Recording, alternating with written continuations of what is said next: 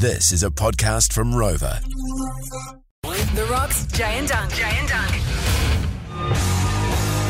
You're on The Rock at a Soundgarden Black Hole Sun. Jay and Dunc with ya. Smoko Chat. So this morning got stuck in a little bit of a YouTube black hole, and this will just make you feel a little bit sad for obvious reasons once we get into it.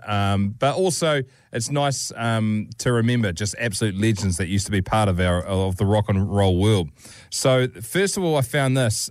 Chris Cornell chatting about Kurt Cobain and whether or not he knew him and his thoughts on the whole scenario after it went down.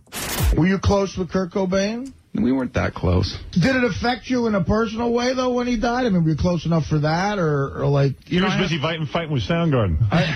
He didn't have time to post He had his own problem. Yeah. I had friends die before that, and, the way that he did it was kind of a twist, but other than that, I'd been through it before. And it was a shame. But, it's like it's a shame for his daughter, for one. Yeah. It's a shame for fans, but really it's a personal thing. And I don't know, it was a drag, and I wish it didn't happen. And I also think, if he would have just kind of hung on for 6 months, who knows? 6 months later, he would have been a completely different guy. Yeah, who knows what kind of decision that was. Well, Crazy, eh? Yeah, it's such a shame when you hear that, and then you know how everything transpired for Chris. Yeah, well, those two stitched together by this, the choice they made for their life. And then also these next two people, Chester Bennington from Linkin Park, invited Chris Cornell on stage back in 2008, and they did Crawling together. And just have a listen to the swagger and how effortless it is for Chris Cornell when he walks out and starts punching out Crawling with Chester Bennington.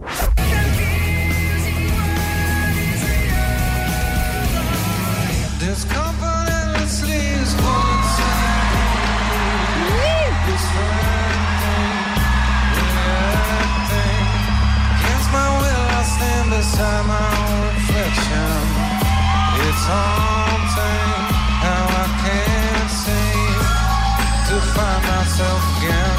My walls are closing in.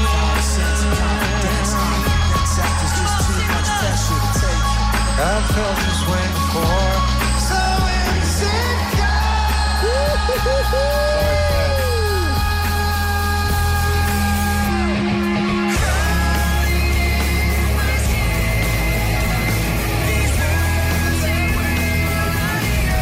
It would have to be one of the great surprise duets at a concert, eh? Such a treat when that happens. You forget that sometimes musicians have other cool musician mates. That's what happened when I saw the Foo Fighters in 2007, about 2 hours out of London. Then he walked out Roger Taylor from Queen to play drums, and then Alice Cooper, and did No More Mr. Nice Guy and School's Out. And I was like, what is happening? Dave Grohl's on the drums. I was lucky enough to be side of stage through the record company. It was ridiculous, full out of body. I was like, what is this loser that used to work at the fish and chip shop in Lincoln doing side of stage, watching these blokes? Could have spat on Chris Schiffler. He was right below me changing guitars. It was amazing. No, that is why you're such an inspirational character, because if you can be the Burger King one day and side of stage at their gig the next... Oh, guys, before Burger King came to New Zealand too, I reckon they copied my skills. Mate, I can have 100%. I can have 20 burgers on the go at once. No dramas, no stress here, mate. Just chill in the corner, flipping away. I'd love to see that reenacted. I really would. Oh, who knows? There'll be a biopic one day, I'm sure. Okay. Just some tubby guy rinsing the till at the fish and chip shop feeding his mates. Who are we going to get to play you? Oh, John Candy. Oh, no, he's dead. John Candy. John Candy. What was I going to say? The Rock? It's not very believable, is it? Who do you reckon should play me? No, definitely The Rock. Yeah, it's not more believable than John Candy. Maybe Chris Rock. I'm not there tall. Can you smell what the Dunc is cooking? Oh, shit. How we in there? I don't know.